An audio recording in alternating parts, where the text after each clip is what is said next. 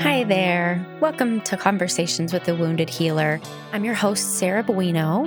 I am a psychotherapist in Chicago, and I'm just loving this podcast, and I'm loving sharing it with you and getting all the feedback that I've gotten from people. I wanted to take a second to just give a shout out to those of you who've been listening. It's almost been a year that I've been recording the podcast, and I certainly wouldn't have continued if I hadn't heard that it resonated with people. So thank you for reaching out. And if there's anything that you want to hear that you haven't heard on the show, please let me know. I am open. You can find me on my website, www.headhearttherapy.com. You can click on our team and it'll lead you to where my email is. You can also interact on Twitter or Instagram or Facebook, all those other fun places. So please come say hi. I dig.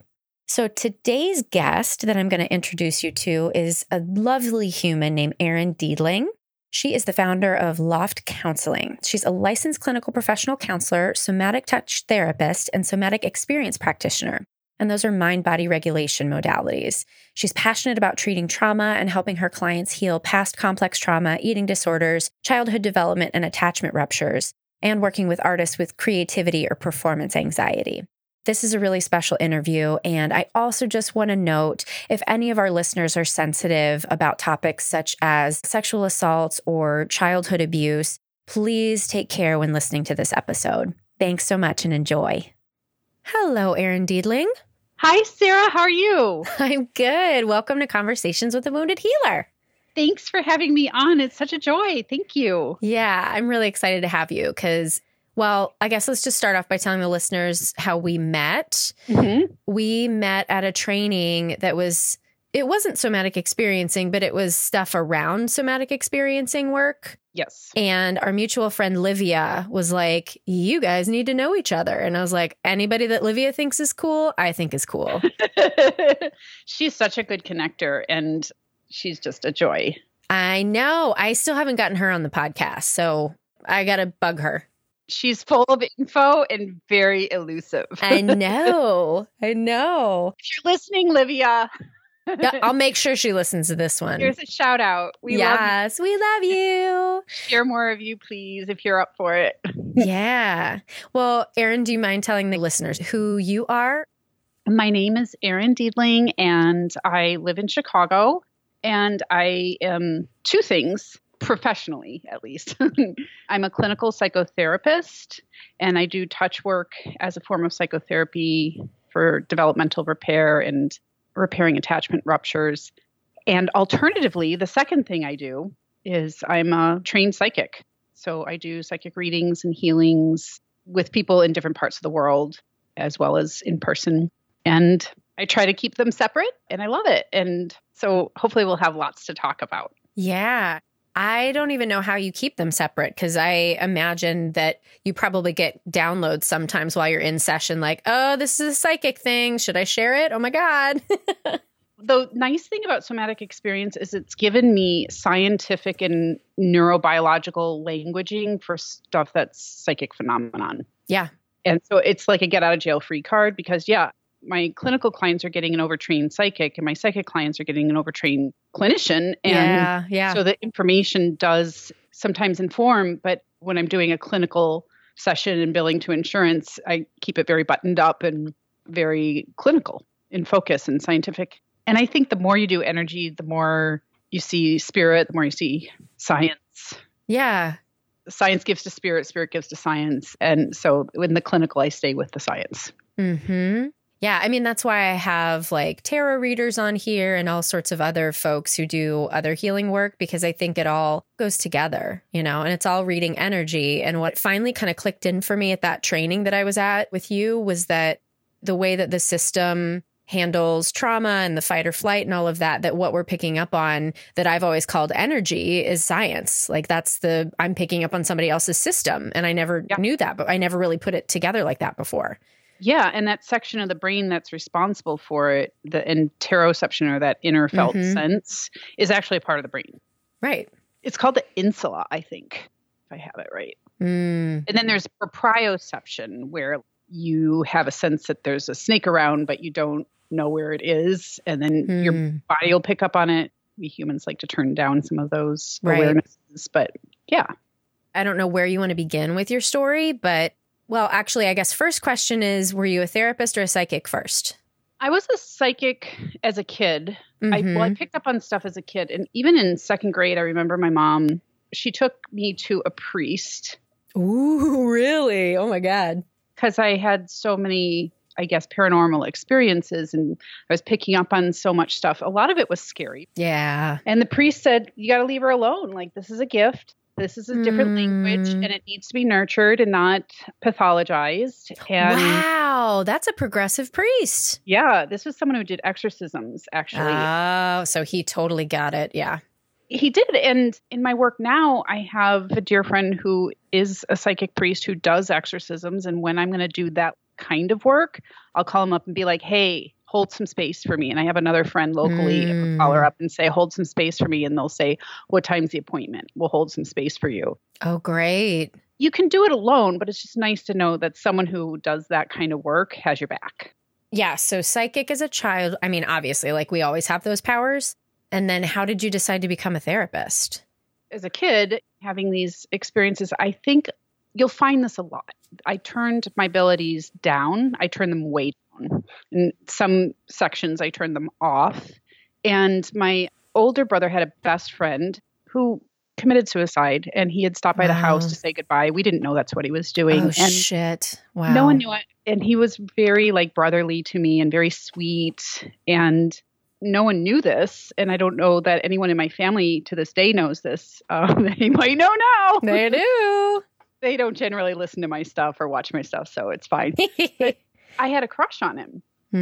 And we found out at Mass, and I grew up in a very Catholic, I think it became stricter, but it was a very strict Catholic upbringing. So not a lot of the paranormal and body sense stuff was real allowed. And there was a lot of like, don't be the crazy kid. Right.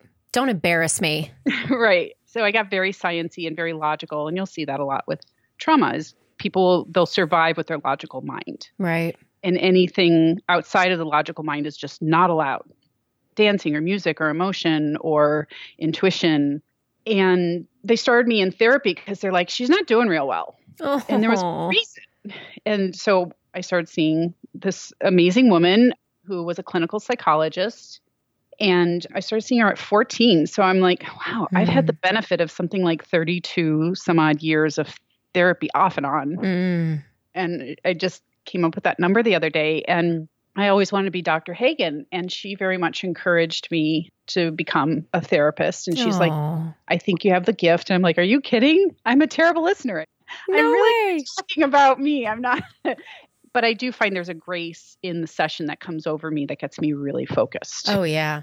And I'm still a talker, but I do have a hyper focus almost in session, like I would assume most therapists do. And like, well, it's a different type of presence that you learn how to cultivate. And it's funny watching, my husband's in grad school for social work right now. oh, wow. Yeah. And so watching him like experience all the stuff I experienced through grad school, like the questioning and I don't know if I can do this and the being so tired because you're focusing in such a different way than you've ever focused before. Yeah. And it, for me at least, it became less tiresome after a while. And it's so funny how the skill of that honing into people's stories, you know, I remember the most random details about people's lives that they're like, how do you know my second cousin's name? I told you that once. It's like, I'm really fucking there with you. You know, like, you know, I'm there. Because I listen. Right. Exactly. Yeah. That's inspiring. Oh, I'm glad. So you know about the hyper focus. I mean, how could you not? But yeah, there is that piece. And I took a stab at grad school just to see how it would go. Like I took some electives and some pre-psychs just to see. And when I graduated from college, I was getting a little bit lost. I had an English degree, but I was starting in pre-med and just kind of spinning my wheels, just staying in school even after graduation. I was like, I need to go get a real job. And I became a flight attendant. Really? Yeah, I put myself through grad school as a flight attendant, and it was such a wonderful experience. And I think very nurturing for the psychic abilities because you pick up on so much. Oh, I bet. I didn't even think about that. Yeah. So I enjoyed my way through grad school, but I wasn't sure if I would be any good at it. And so I took a few classes here to see how it would go. And some of it went well, and some of it I didn't love. And then I was like, oh, can I really do this? And then when we got into the counseling part of it, I was like, you got me. Yeah. Yeah. You had me at, how are you doing today? Or what is it you want to work on today? And then my roommates at the time, who were all flight attendants, they were saying, well, why don't you just quit grad school and become an energy healer? Because you have those abilities. And I said, no, it's not time. I want my credentials. I want my education. I want to know the stuff. Right. So I started in clinic, low-fee clinic, and I volunteered there for 5 years. And then I was invited into a private practice. And my first few weeks in that private practice, I started to think, I've got to retire. I love this work. I'm so passionate, so crazy nuts about doing this work. And it's killing me. Really? It's so heavy, like your husband was talking about. Yeah. Such a different focus. And because when I was volunteering at the clinic, it was 2 days a week, whereas private practice, it was every day. And that's a lot. It is. So when they talked about self-care in graduate school, they weren't kidding. Yeah. Yeah. In grad school, it's like, what is this self-care stuff of which you speak? Mm-hmm. And I found a psychic school in the area, and my friend kept inviting me. I kept putting her off because when I commit hard. Mm-hmm. I went in and I signed up for everything. And then I started teaching eventually and got my hands on everything. And it helped me learn how to clean out all of that emotional stuff and how to clean out the heaviness that didn't belong to me and clean out my own heaviness. Mm-hmm. And what's the school again? They're not in business in the same way that they were, and I'm no longer involved with the school. So I'm not sure. I think they teach only online now and not in person. Oh. I've moved on from the school, and I'm so grateful to everything I learned there. I've just, when I started doing SE, I started to make my way away from the school and back to science. Mm-hmm. To integrate.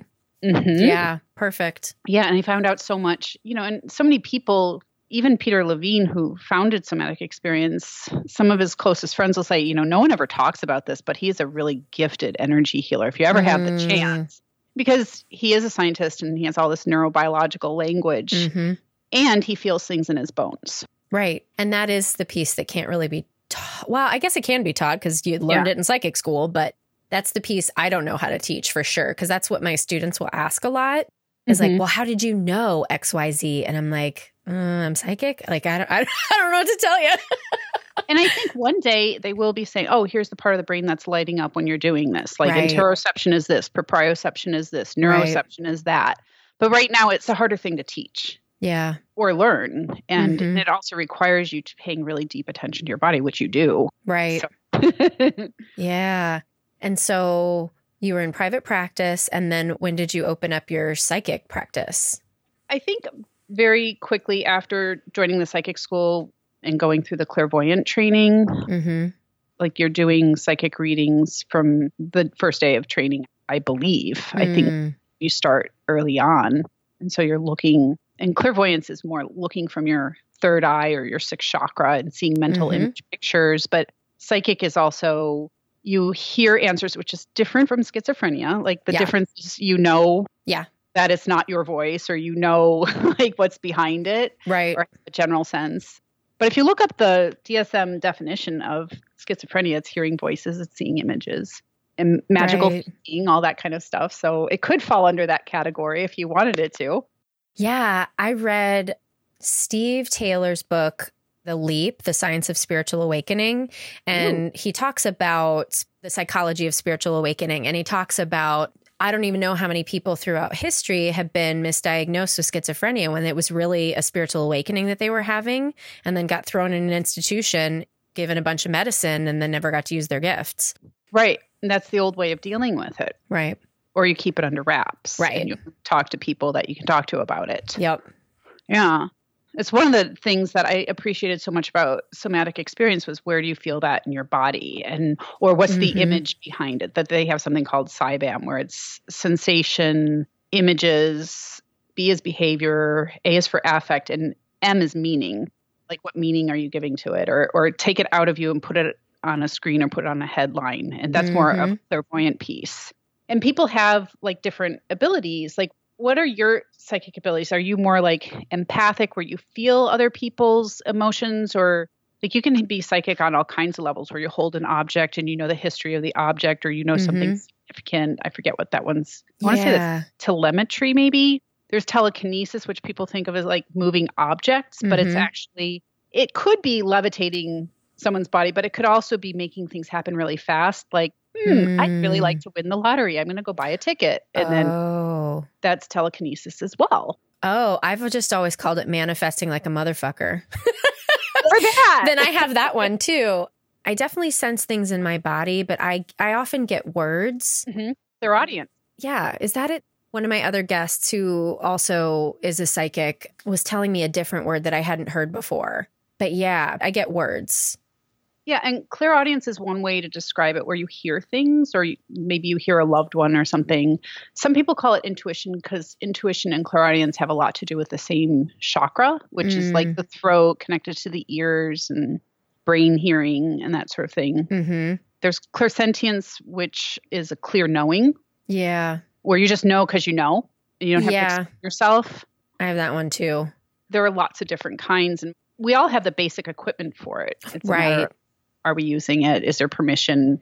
Are you giving yourself space? That's what I found. I would often see images, and it wasn't until I slowed down where I could hear words and really just tap into that, like just knowing kind of thing. Yeah. And what was big at the school, and the school stemmed out of something called the Berkeley Psychic Institute. And Berkeley Psychic Institute has birthed thousands of schools across the country. So originally there was a place in Berkeley that's still there called the Berkeley Psychic Institute. And all kinds of students from there have opened their own schools all over the country, around the world. And it's a particular tradition, but some of the better students mix and blend traditions. I was always taking classes at other schools around the country, which I was in agreement not to, but I'm greedy about information. Oh so my God, right? I'm an information junkie, and I sign up for too many trainings and I take too many psychic classes. And so I'd always be double dipping at the Monroe Institute or this energy synthesis place out in Santa Monica. And, you know, there were just so many other places to get additional information from. Sorry, I was going somewhere with it, but it had to do more with being, what I learned at the school was to be grounded. A lot of people get this information. They feel out of control. They feel like using their minds. And a lot of times when you are waking up those abilities, it can feel a little crazy making. And one of the great things to do is to find your stillness and to find your grounding. And for some people, that's breath. For some, it's dropping down a grounding cord to the earth, or dropping it all the way to the core center of the earth and having more of like that slowing down, that stillness, that breath. Some people do it with being around water every day or whatever your method is, but having it be grounded is certainly a lot more helpful than just letting the energies kind of spin you out and take you away.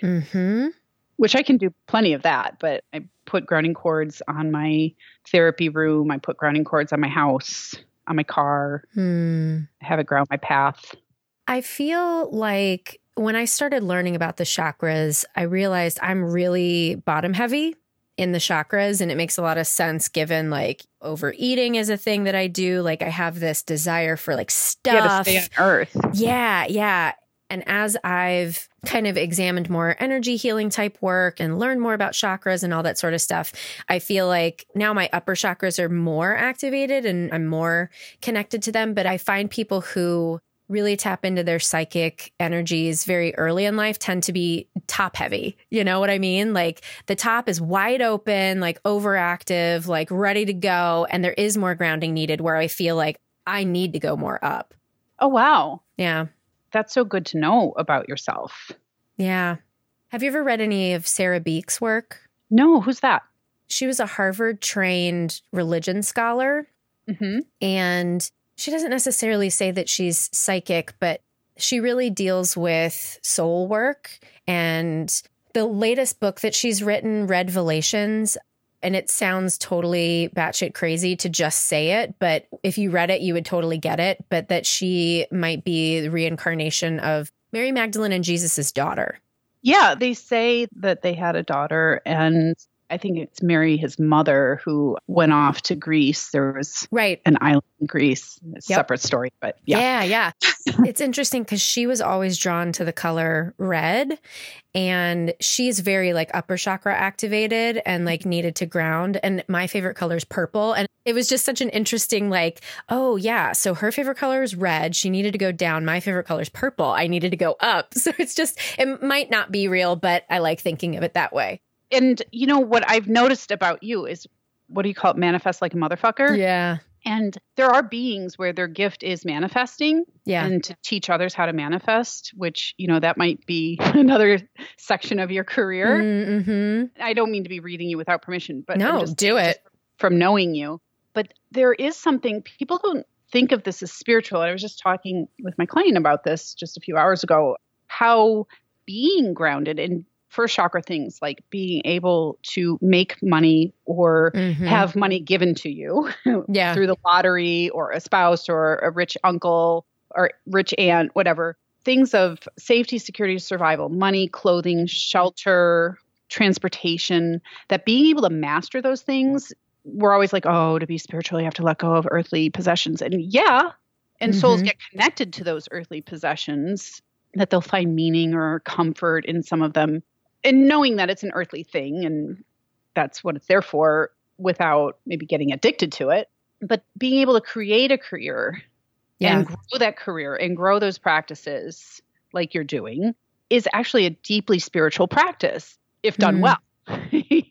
We always think, oh, psychic is being spiritual or that it's manifesting at spirit levels. And I certainly want to manifest at those levels and I want to heal the planet and leave it better than I came here. But what you're doing is very much like when you say you're bottom heavy chakra gifted, that is spiritual. Well, you know, as you're talking, I'm thinking Maslow's hierarchy of needs. So you get your basic needs met, then you have more energy to explore everything else. Yeah. Same thing with developmental psychology is you get those needs met. Right. Love needs, your cuddle needs. You grow a better brain. Right. Absolutely. Yeah. Those basic things, exactly, they need to be met. There's Maslow's hierarchy of needs, and then there are like those love hierarchies of needs. Yeah. They're all on the chart, right? Absolutely. Well, let's talk about the word healer in application to your work. I'm curious what your response is to that. I draw a blank. I'm drawing a blank.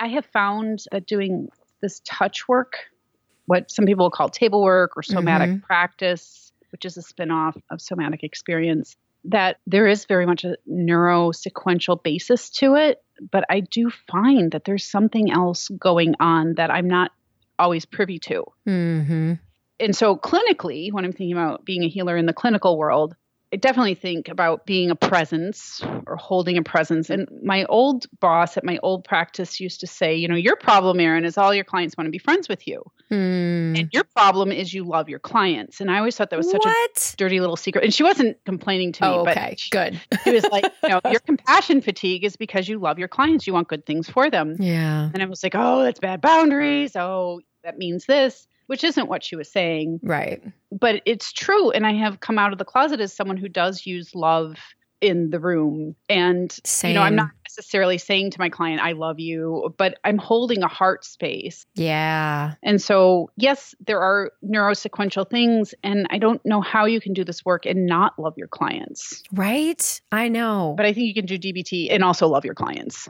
Because it's more cognitive behavioral, but people I know who do it really, really well hold a lot of love. Actually, when I interviewed my therapist on the show, she talked about that being the missing piece in therapy often. And that is huge. And the therapist that I saw before her, I saw for 6 years. And we did a lot of great work together, but it was very textbook psychodynamic work. And I left even wondering if she cared about me. And I cognitively know that she did, but I really didn't feel that. Actually, I remember when we were ending, she said something like, I care very much for you and I'll be thinking about you. And I was like, what? Really? Newsflash. Yeah. But with my therapist now, I feel like she's kind of taken that mother place that I was really hungry for. Yeah. I don't remember if it's Zen Shiatsu or Hakomi where they call it mother's love. And in the touch work, that's a lot of what we're duplicating. Yeah, right. For people who didn't get that. Yeah, and just helping to grow up the nervous system and grow up the brain. And Mm-hmm. when I think of healer in the not clinical sense, when I think of it in more the psychic healing or psychic and energy work sense, one of my favorite things to do is to believe in the quote unquote impossible. And one of my other favorite things to do is kick dark energy's butt. You can say ass. We cuss on here. They're all marked explicit. So I like to kick dark energy's ass, but I have learned that if you're kicking its ass, that there can be resistance. So now I'm like, oh, hey, you want to go where there's love? Here, why don't you go there instead? Yeah. And so I used to be like, fuck you, bad dark energy. And now I'm like, oh, you're just stuck in a picture. You're just stuck. Like, here, get out of my client and go over here and go back to where you came from. And there will be all kinds of love and juicy, yummy cuddles waiting for you. And then the dark energy is like, oh, really? Oh, let me go there. Okay, bye. I really like you. And it's like, no, go away. And so that's why sometimes I'll end up doing even stuff like possession work or exorcism.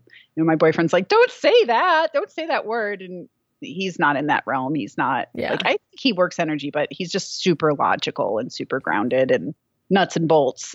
So I know, don't say that word around him. And it can be a triggering word. It comes up sometimes. Sometimes there's not a lot of other explanation. And when people have been through really dark experiences, sometimes, especially as kids, when they really needed a big person to hold a space for them and protection, they can become channels for those darker things and not understand and not know why. And a lot of times it's because the little kid is healing the person who's maybe doing damage. Like, oh, that was awful. Here, I'll take it from you. And then they're like, now I'm not a kid anymore. Now I'm... oh, shit. Now I'm a demon. I actually, over the summer, I had a dream that I don't even remember exactly what was going on in the dream. It's so fucking funny. At the end of the dream, there was like a bunch of ghosts actually that were like going out of the suitcase or something like that, whatever.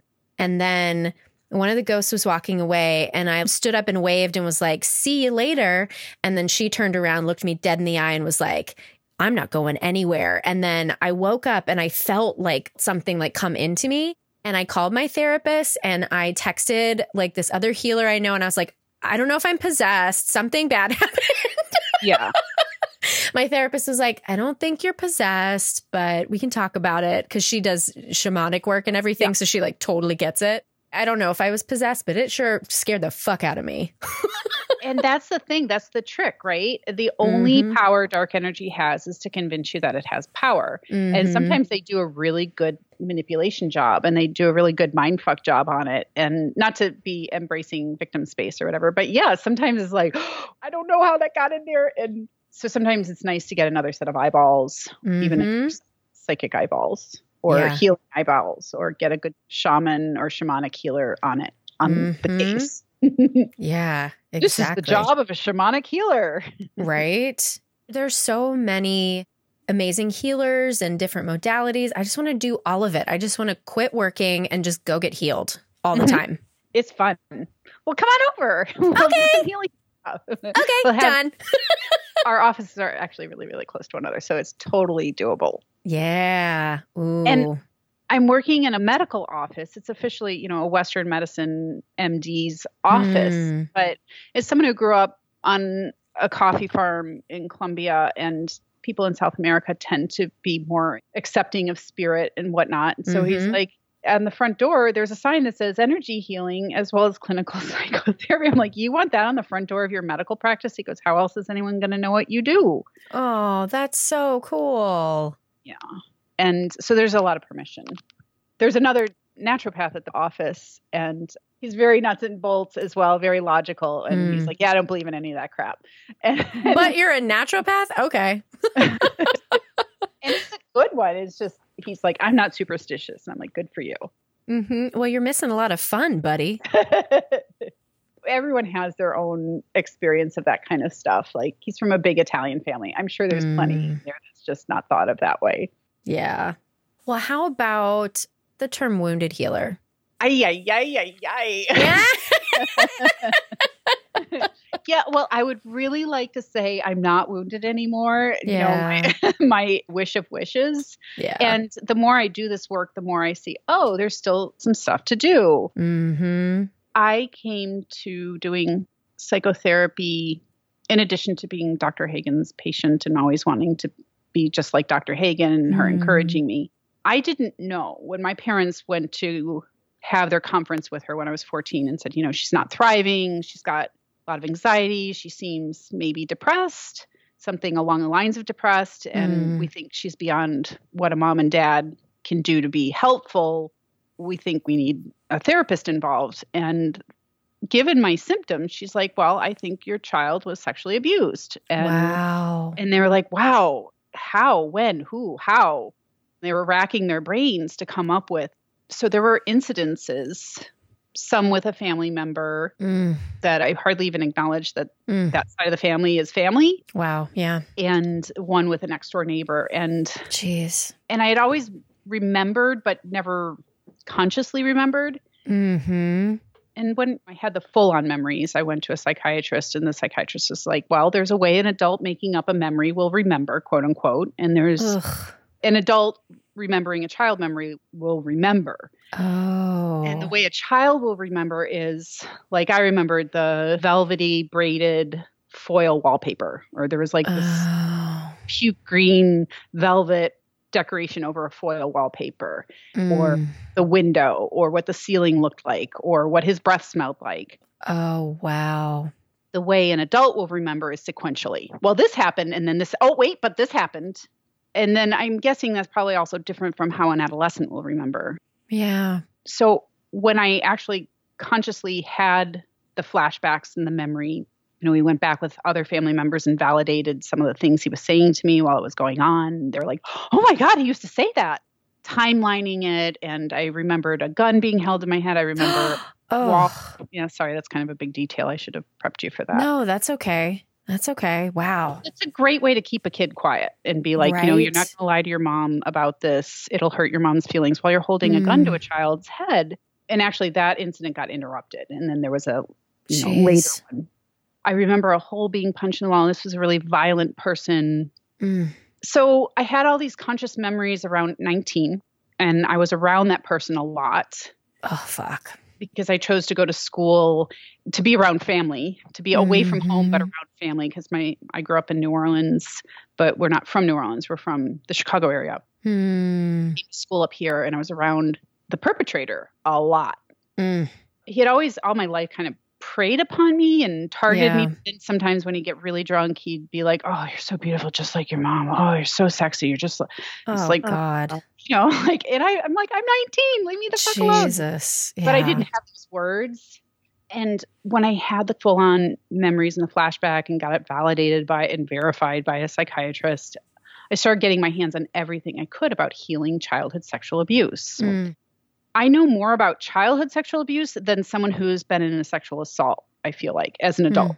And I do see some clients who have been through a sexual assault as an adult, but I feel like more my niche is someone who has been through that as a child. And it turns out, irony, my instructor, one of my beloved instructors with somatic experience who I am now assisting, her dad was a leader in how to heal childhood sexual abuse. And he was well published. And she's like, I must really like you guys, so that I never share this stuff. And I was reading his work at 19, and in my 40s, I'm taking these classes.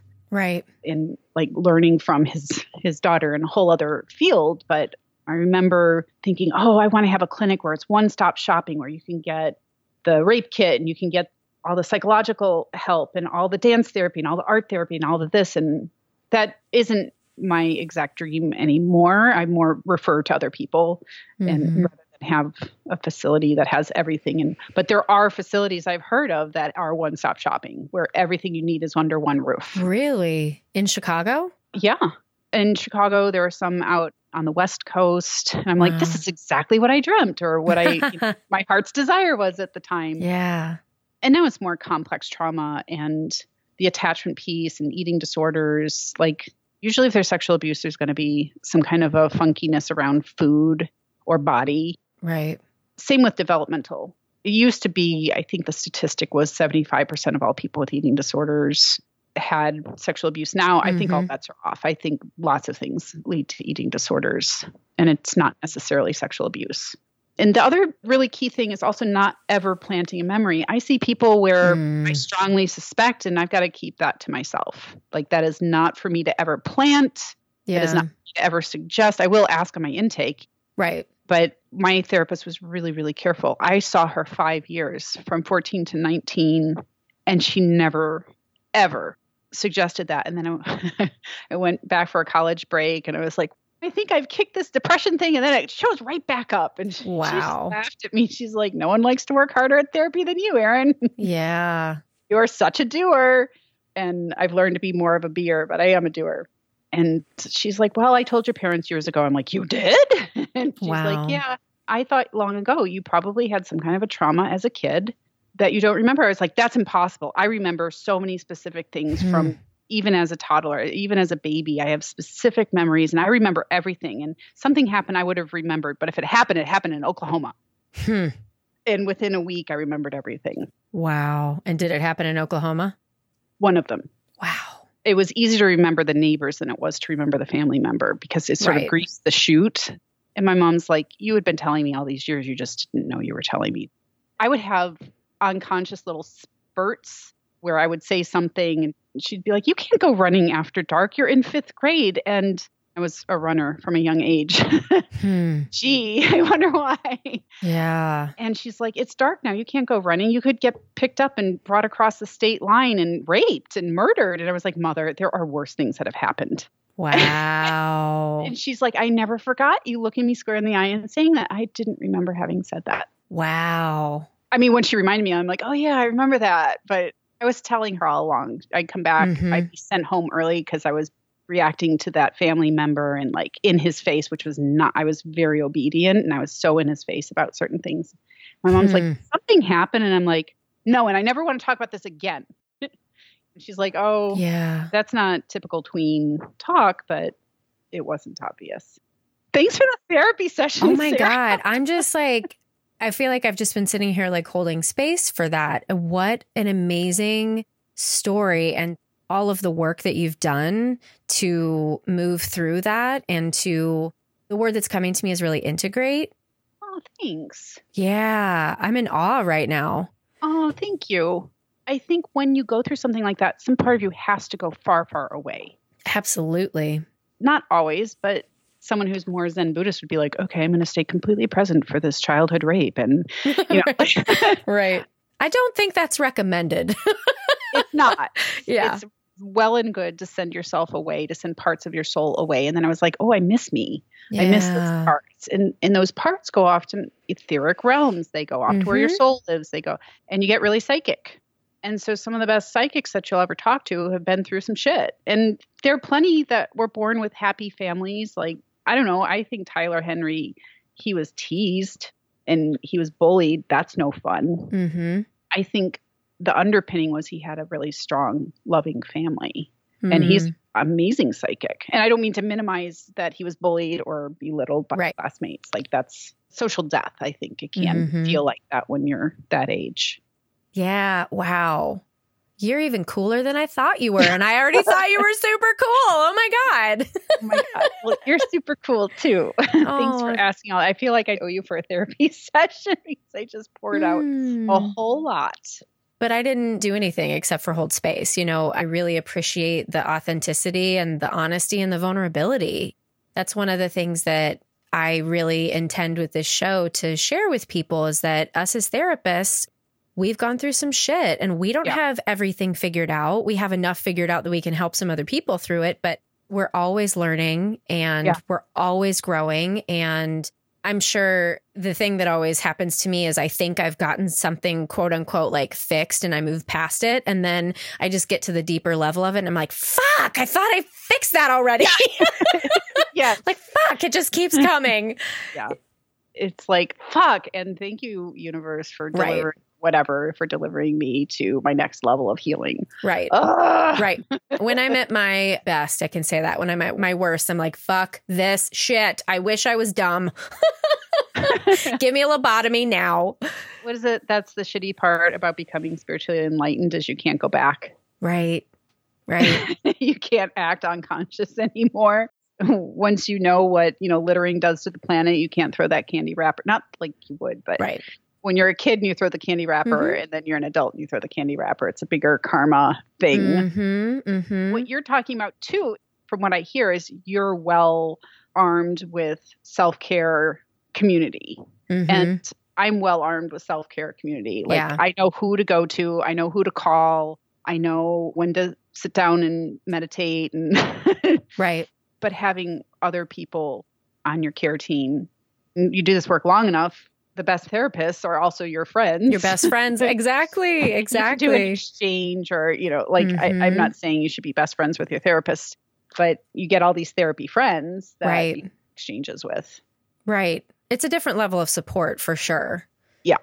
And some of the upside of being in this field, I was like, I don't want to go to grad school until I figured myself out. Like, I'm so fucked up. That's why I need to go to grad school. Like, I want to get it figured out and then go to grad school. And, it's a lifelong process is what I've found out. Well, I keep finding out the more trainings that I do, the better client I am, the more I know about therapy. Like I definitely wasn't necessarily doing therapy right until I became a therapist. And then I was like, oh, wait, I really have to tell everything. I really have to not keep any secrets, even though it feels really shitty to talk about all these shaming things. And now with the somatic work too, now that I'm doing the sensory motor training, I kind of know what my somatic therapist is doing. And I'm like, oh, okay, let me go with you here because I get where we're headed. Maybe it's a control thing I need to let go of. No, I think that's the provocative thing about these trainings. We go and we participate in okay, I'm the therapist and you're the observer and then you're the client and whatever. And so you get in these pods and you do your practice groups. And everyone's drinking the Kool-Aid, sense this, felt sense that. And then you go to be at work and the clients are like, what is this crazy thing you're trying to do with me? Like, no, I haven't taken your training. Like, you've got to take it on my terms. And of course you take it on your client's terms. But have you had that experience with sensory motor? Oh, yeah. Like all last week, everything that I was hearing from my clients, of course, was like, ooh, we got to do sensory motor stuff. And I would try to steer the ship that way. And only one of them let me steer the ship that way. The rest of them were like, no, back to cognition, back to emotion. That's all I can handle right now. I can't handle the body stuff. I'm like, okay, all right. Sometimes you can't. Sometimes just got to let people spill. And I'm just floored when someone comes in. I'm like, do you anything else? And they're like, no, I just feel better talking about it. Because not everyone wants to feel in or sense in. Some people just want to talk about it to someone who cares. Yeah. And I'm like, okay, that's the healing there. Absolutely. And in some ways, the job feels harder and easier at the same time. Like I don't have to pull out any of my special skills other than have my heart in place and hold space and listen carefully. But if I'm not using the felt sense, I feel like I just cheated the client out of a session. And so I'll check in and be like, did you get what you needed? No. Yeah, I feel better talking. And sometimes it is that simple and that's okay. And that's what I keep reminding all of my students, all the young therapists. And sometimes it's just about being in the room. Like, okay. Yep. Well, this time has flown. It has. Yes. Yeah. Is there anything that we didn't talk about that you want to make sure to say to people today? I'm having a lot of fun with my new YouTube channel. Yes. So, the spiritual part of me is like, the people who want to subscribe will subscribe. And then the ego part of me is like, please subscribe. Please. I get it. I totally get it. There's a part of it that you really have to market, but it's hard. I'm so with you. So hopefully I'll get to have you on the show. I have lots of psychotherapists and lots of psychics. And with you, I get to have both. Yay! And so I have a YouTube channel. It's my name on YouTube, Erin Diedling. And my goal with the YouTube channel is to connect people with healers and healing that they might not otherwise have come across in their daily lives. And awesome. I interview healers who it might not be a modality that I'm taking or doing, but I also know how helpful it has been to other people. So that's kind of my mission with it, is to help connect people with other healers like yourself. Yay! Yay! Thank awesome. you so much for having me on the show. Oh my gosh. Yes. It's been a long time coming. So I'm glad we got our schedules to work out. Thanks, Livia. I know. Thanks, Livia. If you're listening, you got to be on Sarah's show. Right? Yeah. I'll text her right after this and be like, okay, bitch, it's time. Well, thank you, Erin. Thank you, Sarah. Thank you so much to Erin for being our guest on the show today. And thanks as always to Andrea Klunder and Edwin Ruiz at the Creative Imposter Studios for editing, to Liam O'Donnell for that awesome album art photo, and to Ben Mueller for our theme music.